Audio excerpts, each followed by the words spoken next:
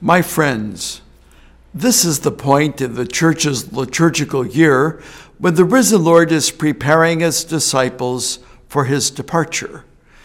As we know and believe, the Lord wasn't getting ready to depart for another earthly destination, but rather to ascend to his heavenly Father, to take his seat at God's right hand.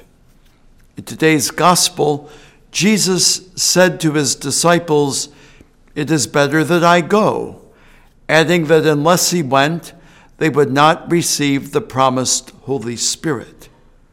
I'm going to guess that some of the apostles disagreed with Jesus. Why wouldn't they want Jesus to remain with them? It's true, the risen Lord was different than he had been prior to the resurrection, but it was still the same Jesus, still bearing our humanity, although in a glorified form.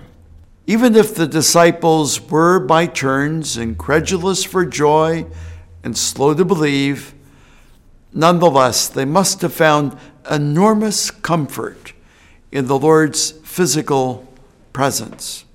You know, we feel the same way when it's time to part ways with family members and loved ones.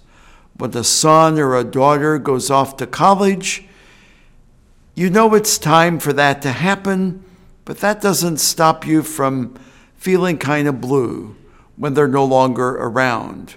We still have contact with our loved ones, of course, but it's not quite the same. The big difference with Jesus is that when he disappeared from human sight, he became even more powerfully present to his disciples through the Holy Spirit. And Jesus is also powerfully present to us. He sits at God's right hand, yet he is also close to us, very close. God bless you. God keep you.